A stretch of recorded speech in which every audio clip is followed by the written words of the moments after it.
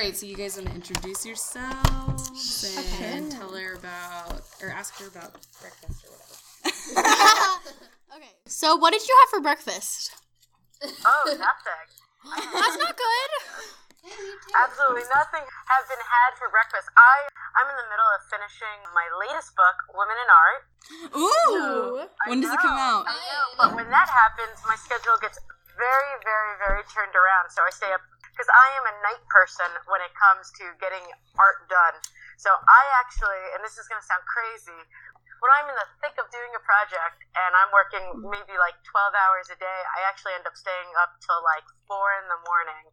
So I have just woken up maybe an hour ago, and after this I'm going to go get breakfast. Wow! Isn't that, when you work for yourself, you get to make your own hours. As long as you meet all of your deadlines, you get to go to sleep when you want, you get to wake up when you want, but you still have to make all the deadlines exactly on time. I have a bedtime, so I can't do that. Same. No. When I was your age, I was going to sleep at like 9:30 every night to wake up early for the bus. So Yeah. I'm supposed to be you will not do this until you are in your late 20s if you have a job like me. Most people never get to do this. When does your book come out? The Women Arts one?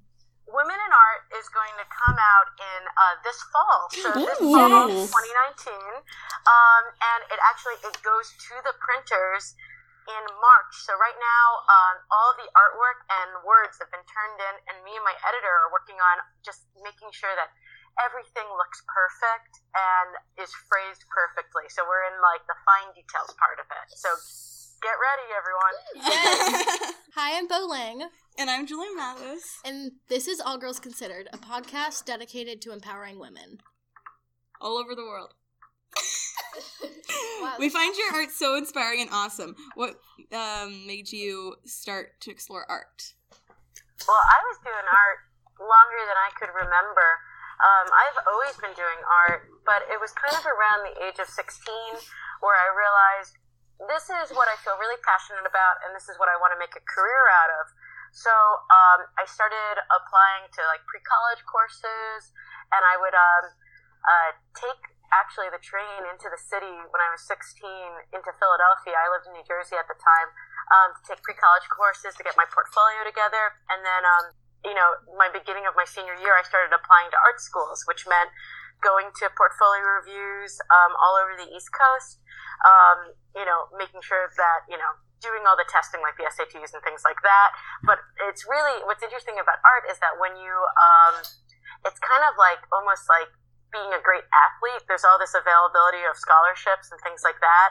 So, not only do you have to have like good grades and like extracurricular activities like applying to normal college, but you also have to have a great portfolio, and it's actually a double admission process. So, after I got into a bunch of schools and I saw how much the admissions people enjoyed my work and how many scholarships I was winning, I realized like, hey, you know what? I'm like actually really, really good at this. All these like gatekeepers think I'm really good at this. I'm going to go into graphic design. I'm going to make an entire career out of it. So it was kind of this realization when I was a teenager that I'm going to take a chance on myself and take myself very seriously in this thing a lot of people don't think you can make a career out of, and listening and hearing the feedback I needed to really get my portfolio to a level where schools were starting to give me money for it. So kind of going to college is the first time I got really, really paid for my artwork, if you think of it that way. And then I went to Tyler School of Art, and then the rest is history. Why did you go into graphic design and not like some kind of like realism art major? That is actually a very, very good question. Okay, so when you think about art and you think about like the way that schools teach art, they're divided into two different categories. There's fine art and then there's commercial art. If you choose a path in fine art, it's almost like going into academia, like getting a degree in like the classics. You need to be prepared to leave college and do residencies, do grad school, maybe even get a PhD. And that kind of track you will be the most successful. And this sounds a little harsh, but it's true. You will be the most successful if you do not have to worry about money. And if you come from money. I do not come from money. I do not. I needed a job, a job, when I got out of college. And commercial art is what can give you a job, a job right out of college. So you want to look at the designs where you're solving a problem, where you're interacting maybe even with clients. So industrial design, graphic design, illustrating for movies and game design, things like that. Those are the kinds of things that you web design. You want to look at all of those if you want to have a career track in the arts. And then on the side, you can do kind of fine art and try and work the gallery scene. I went for graphic design at Tyler School of Art, and their illustration and graphic design program is kind of melded into the same thing. And there, not only did I learn how to refine my craft, I learned how to do contracts, how to get a resume together, all the things you need to get a job. And right out of college, beginning of my senior year in college, I got a job offer before I even graduated from Hallmark greeting cards. And that was my very, very first job out of college. And I got to draw little happy faces on cakes and little flowers. And eventually, it was a wonderful job, but it wasn't the right job for me. I wanted to create things about education and history and science and feminism. So I actually quit that job when I had enough money saved and enough clients built up for freelance work, and I began just working for myself. And that was over 4 years ago, and as you can see now, I'm just a full-time author and illustrator who gets to publish whatever I want and make books. Did you honestly want to be an illustrator for TV shows, or did you want to be an author, or did you know that you wanted to be an author? I always wanted to make books. I was always interested in print and print media. When I was 14, I was drawing little comic books. When I was in high school, I was making little accordion books. And then when I was in college, I was just literally designing fake books from my portfolio, hoping one day I could just become an illustrator and author for print. Print is where my heart is. I love print. Print media is, I think there's something really exciting there, because when you hand it to someone, so in my opinion, when you do TV and when you do more complicated media that has more people involved, your vision gets a little lost in it because you're working in a team. But for print media, it's still simple enough where you can be everything on a project, and that's what I personally like. I like working alone and having full control over a project because I'm a little control freak. So that's why I love books, and I love making posters and all the things that come out of paper. So yeah. I'm honestly a control freak too. Yeah, it's good to know that about yourself. So, yeah, it's great to know that about yourself. So, are you more focused and what do you like more, the art side of your career or the writing side? Oh, that's an easy question. I 100% like the art side of my career better. I write because I feel like it's important for me to be the author on my projects, to make sure that everything is said the way I want to say it, and have that control. The art is where my heart has always been, and I have 10,000, I have over 1 million hours of practice doing art, so I can do it whether or not I feel like it. If I am feeling sick and tired and I really don't want to do it, I could still work a whole 8-hour day doing the art. With writing, I have to kind of treat myself like a little nice baby. I have little treats ready for myself. I reward myself with snackies, and I'm only really productive with writing early in the morning for about 3 to 4 hours. And if I don't get that window in, then I don't get my writing done. So to make sure I get 500 words a day, I've learned what times it's good and it feels natural for me to write, and also what snacks I need to put to make sure that I get my work done. Yeah. All artwork becomes work eventually. It starts off as really fun and playful, and then it turns into work in the way that every own thing is work. And you need to push through those feelings of not feeling like doing it and the work part to get to the finish. So a lot of times knowing what it's going to look like before it's done really, really helps. So like pre-planning, sketching, things like that, knowing so when you're not feeling up to it, you could just get it done, you know? Yeah. What I like to do is I like to treat myself like I'm the most important client in the world. Like someone, like it's like, oh, I'm the most important client, and if I don't get this done by this time on track, then I'm gonna be in big trouble. So I treat myself like that, and that's how I get my projects done in a timely manner. So long projects, it's easier to start with short projects. So instead of doing, of course, this is for class, so you have to finish. Yeah. But if on the side, if you're feeling like doing something, instead of doing a whole kids book at first, do little posters. So then the project's done, and you could experiment and kind of figure out like who you are and what you want to say. But if it's for school, then you got to get it done, and you got to get it done on time. Yeah. Your About Me section in your website says that you're based in Los Angeles. Has the area influenced your writing or illustrations?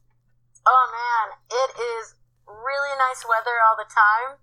So there's something about having nice weather all the time that just like helps you get your work done. When I take breaks, I like to go on walks and hike and stuff. So of course I'm seeing all the really interesting natural features that are in California that's nowhere else in the country. So yeah, I just think the sunshine is just really great if you're an artist, in my opinion. Is it expensive to live there? Because, yeah, I mean, the coasts are all expensive, more expensive than the Midwest and stuff like that. Where are you guys located? Texas. Texas! Yeehaw! Yeehaw! The So state of that's horses It's like in Texas, there's Cowboys. cheaper areas, there's more expensive areas. California has cheaper areas and more expensive areas. But, you know, when you're a New York Times bestselling author, you get to live wherever you want. When I worked for Hallmark, I lived in Kansas City, and that was a lot cheaper than when it was what my rent was when I was going to school in Philadelphia. So it just depends. But the downside of living somewhere that sometimes is less expensive is sometimes there's less opportunity. So, although I loved living in Kansas City, there was a lot less opportunity for an artist like me to do events and things like that. So now that I live in California, I get to speak at labs. I'm getting ready to speak at NASA very soon. Oh! California has a base in NASA, so you get to meet sometimes when you live in areas that are more populated and sometimes a little more pricey, there's more opportunities that come with it. So it's kind of a trade-off, and it's a decision to make way later in life. With this, can you explain your mission for your writing and illustrating for the listeners out there who may not know how? Oh, yeah. Well, with everything I do, I want to make sure that I get people excited about learning. So with Women in Science, I wanted people to make sure that these female scientists who often weren't given their day in the sun, were often left out of history, became household names. And with my other books, like The Wondrous Workings of Planet Earth, I want to get people excited about learning about ecology, how to preserve our planet, and also understand the effects of climate change. So with every book I do, I get people excited. I want people to get excited about scientific literacy, get excited about learning about history, and also get excited about feminism. Don't we just love feminism here? What inspired you to pursue this that people may not know, like to pursue your career?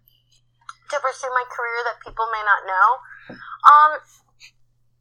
I don't know. If you're interested in art and you're excited about having something to say, you just gotta go out and do it. I feel like often when you go into the arts, you feel a lot of feelings of like, am I the best person to say this? Is my art good enough? And at the end of the day, it's not about whether or not your art is good enough. It's about you as an individual and your passion and this unique thing that you're bringing. There's always going to be someone who's better at illustrating, always going to be someone who's better at writing, but there's not going to be someone who is you. So just bite the bullet and do it. That's really the thing. I have noticed that a lot of people who go into art school, the first year that they're in art school, they're used to being in their high school, like the best artists in their high school. And then they go to art school, and then they're surrounded by people who are the best artists from their high school. And actually, a lot of people drop out of art school because of that. And that's not really what it's about. It's not about being the best. It's about honing your craft, figuring out your voice, and figuring out how to muscle through the work part of art and get it done. So if you're feeling passionate about it, take the leap and just do it. Anyway. Just do it. Just do it, Nike. On another note, we read your book, and while reading about Maria... Yeah, Maria Sibylla. Yeah. Marian, it reminded us of you through the illustrating and research. Did you see the connection when you were writing and or feel some inspiration from her or the specific women from your books? Oh, absolutely. Her work was so beautiful, and she, if for the listeners who don't know, she is a naturalist, a scientific illustrator, from way back when, and at the time, they didn't even know what bugs really did. They didn't understand how they reproduced, and just by drawing and observing caterpillars and butterflies, she realized their life cycle and actually got to share that with the world and got to share that, bugs don't magically show up because of demons. They are animals like everything else that reproduce at a very, very small size, usually in garbage that we couldn't see with our naked eye. So she went about doing her drawings in a new way, which I think that inspires any artist. Also, the one thing that really inspired me out of all my books, whether it's women in science, women in sports, and now women in art, is that these women were told no in so many different various ways, whether it was sexism, racism, or their economic class, and despite being told no, they saw that there was something in themselves that they wanted to share with the world and did their work no matter what, whether they were working in a tiny shed with no ventilation, whether they had no equipment, whether they were being made fun of. They continued to work on their passion, and by doing that, they've actually changed our world. So it just goes to show you, if there's something that you really, really care about, don't let anyone stop you. Just go for it and make sure that people can see it and that your voice is heard. So these women really touched me in that way. So throughout all of your books, you've written about so many women. Is there one in particular that's really just stood out to you about being really inspirational or just really, interesting? Close to you and kind of like that? Wow, that's a really hard question because all their stories are they're so interesting, but I think one of the women in particular would have been Lisa Meitner, just because of everything she went through and what she accomplished. So for those who don't know, Lisa Meitner was working at a time in Germany where women weren't allowed to go to university at all. But she was so smart that they wanted her to work at the universities of Berlin anyway, so they put her in the basement. And they wouldn't even let her use the bathrooms in the main building. She would have to go across the street and use the bathrooms in a restaurant because they were like, we don't want to see any women in the main building. So she's alone in the basement working on radiochemistry experiments. And eventually, the Prussian government, at the time it was Prussia, in Germany, they allowed women to enter university. She began discovering new elements with her lab partner, Otto Hahn, became very, very famous, became the first woman in Germany to become a professor. Fast forward, she and Otto Hahn are trying to create a new experiment where they're trying to create a new element by smashing neutrons against the nucleus of uranium. So they're smashing neutrons against uranium. They're very, very confused by the outcomes they're getting. They make absolutely no sense. But what they didn't know is that they're actually on the brink of literally the greatest experiment of all time. So, they're trying to decipher their notes and their results, but then Hitler rises to power, and Lisa is Jewish. So, at the risk of her own life, she flees to Sweden to save her life so she doesn't end up in a concentration camp. While in Sweden, like I said before, at the risk of her own life, she continues to write back and forth to Otto Hahn, continuing their experiment, continuing to figure out the results. And it's actually while she is a refugee in Sweden, she realizes that they weren't creating a new element, they're actually stretching apart the nucleus of an atom. They discovered nuclear energy. Ooh, that's cool. Isn't that crazy? Okay, wait, that's really cool. Yeah. The sad part about it, though, is that even though she realized the results, she wrote back to Otto Hahn, they publish, she still can't return to Germany because she's Jewish. And Otto Hahn is awarded the Nobel Prize for their discovery without her. Oh. That's so wrong. That's like So, that's like a TV show that but ends like in a horrible way. now we can tell her story, and we can celebrate her for her accomplishments. And now when we hear the words nuclear energy, we can think Lisa Meitner. Yay! And it's just there's so many stories of women like that who have contributed just as much as like Einstein and Stephen Hawking, but we don't know their names. And it's about knowing their names, and that's knowing how history actually happened is how we begin to break down harmful stereotypes. So, that's one of my favorite stories from all 150 women that I've read about. Is there any? Oh wait. What does success mean to you? What does success mean to me? A lot of things. I mean, there's lots of levels of success. There are people who, first off, I don't think there's one way to define success. I think that if you're doing something that makes you happy every day, and if it's making the world a little bit better, in whatever way, whether it's making people happy and laugh, or if it's helping people learn about something, or if it's cleaning up oil spills, or helping build wells. There's as long as you're happy with the work that you do and it's helping to make the world a little bit nicer for everyone, I think that's success. What would you like to say to all the girls who are listening to this podcast? Oh, hello. To all the girls who are listening to this podcast, just know that whatever you're feeling excited about learning, whatever you feel your passion is, whether it's art, whether it's science, whether it's whether it's organizing events, whether it's being the fastest at track and field, whatever it is, go ahead and pursue it. Take a chance on yourself and do something that you love with the rest of your life. Well, thank you for being here and letting us interview you. I just really like your work, so I was really excited to interview you. Well, thank you guys so much for having me. Thank you guys all so much.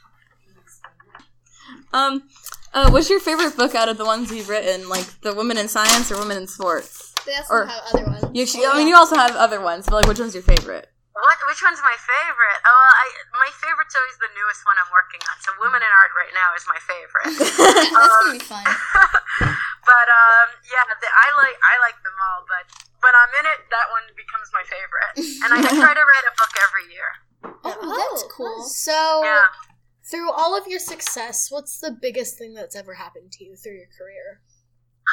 I think the biggest thing is actually just like the amount of success that Women in Science has gotten.